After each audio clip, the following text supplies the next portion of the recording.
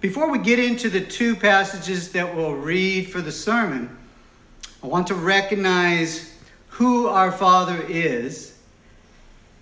And I'm just going to read very quickly a verse in Exodus chapter 3. Moses has been instructed by God to go and tell the Israelites that God has seen their suffering. God is going to deliver them. And Moses asked our God Almighty, "What name shall I say to the people of Israel when they say, 'Who told you to come?'"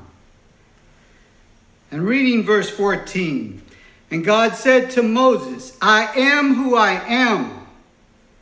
And he said, 'Thus you shall say to the children of Israel, I am has sent me to you.'" And reading from the next verse, verse 15, "This is my name forever, and this is my memorial to all generations." And so a memorial is a memory. And you and I need to remember that God Almighty is I am who I am. I am is greater than all things created, ever was created or will be created. I am is above all things. I am does whatever he wants, whenever he wants, to whoever he wants. And you and I never question, I am. Amen? Amen. If you brought your Bibles, please turn to the book of Genesis, chapter 19. And to set the stage, God Almighty, I am, is not happy with a place called Sodom and Gomorrah. And there's a righteous man who lives in Sodom and Gomorrah named Lot. And God is going to destroy Sodom and Gomorrah because of the immorality there. There's a lot of gays and lesbians and immorality rampant. Not just in Sodom and Gomorrah, but the city surrounding it as well. And so God is going to destroy it, but he sends two angels to Lot's home to save Lot, his wife, and his two daughters.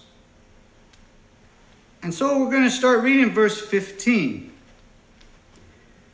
"When the morning dawned, the angels urged Lot to hurry, saying, 'Arise, take your wife and your two daughters who are here, lest you be consumed in the punishment of the city.' And while he lingered, the men took hold of his hand and his wife's hand and the hands of his two daughters. And so it came to pass, when they had brought them outside, that he said, 'Escape for your life. Do not look behind you, nor stay anywhere in the plain. Escape to the mountains, lest you be destroyed.'" And reading from verse 23.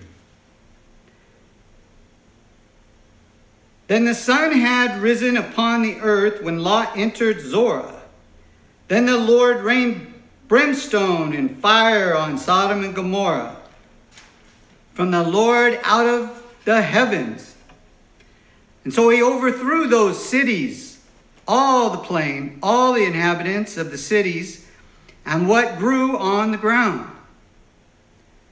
But his wife looked back behind him, and she became a pillar of salt."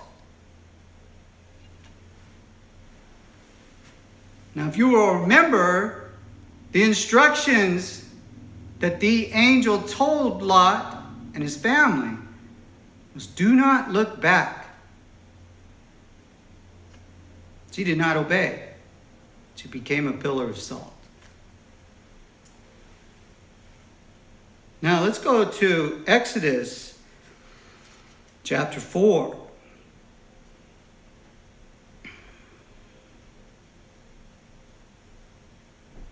Now, the Lord has told Moses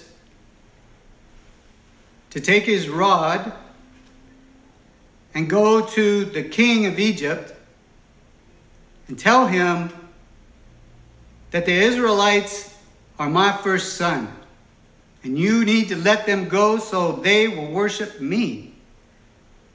And God tells Moses to tell him that if he doesn't do it, God's going to kill his son. Yes. And as you know, he does.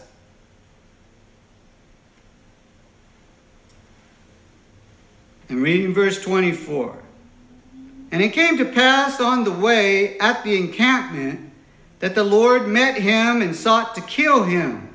This is Moses. Then Zipporah took a sharp stone and cut off the foreskin of her son and cast it at Moses' feet and said, Surely you are a husband of blood to me. So he let him go. So right after God tells Moses to take his staff, go to the king of Egypt, tell them to let my children go, the Israelites, that Moses goes on his journey. But he gets interrupted. By who? By I am who I am. And he was going to kill Moses because Moses had not circumcised his child. Because God made a covenant with Abraham that every male child was to be circumcised 8 days after he was born. But Moses disobeyed. And God was prepared to kill him. Thank God that Zipporah, his wife, sprung into action and circumcised the child. Otherwise, Moses would have died. And God would have had Aaron or somebody else deliver the Israelites out of Egypt. What do we learn from these two stories, brothers and sisters? In Moses' case, if God says to do something, do it. And in Lot's wife's case, if God says don't do something, don't do it. Amen? Amen.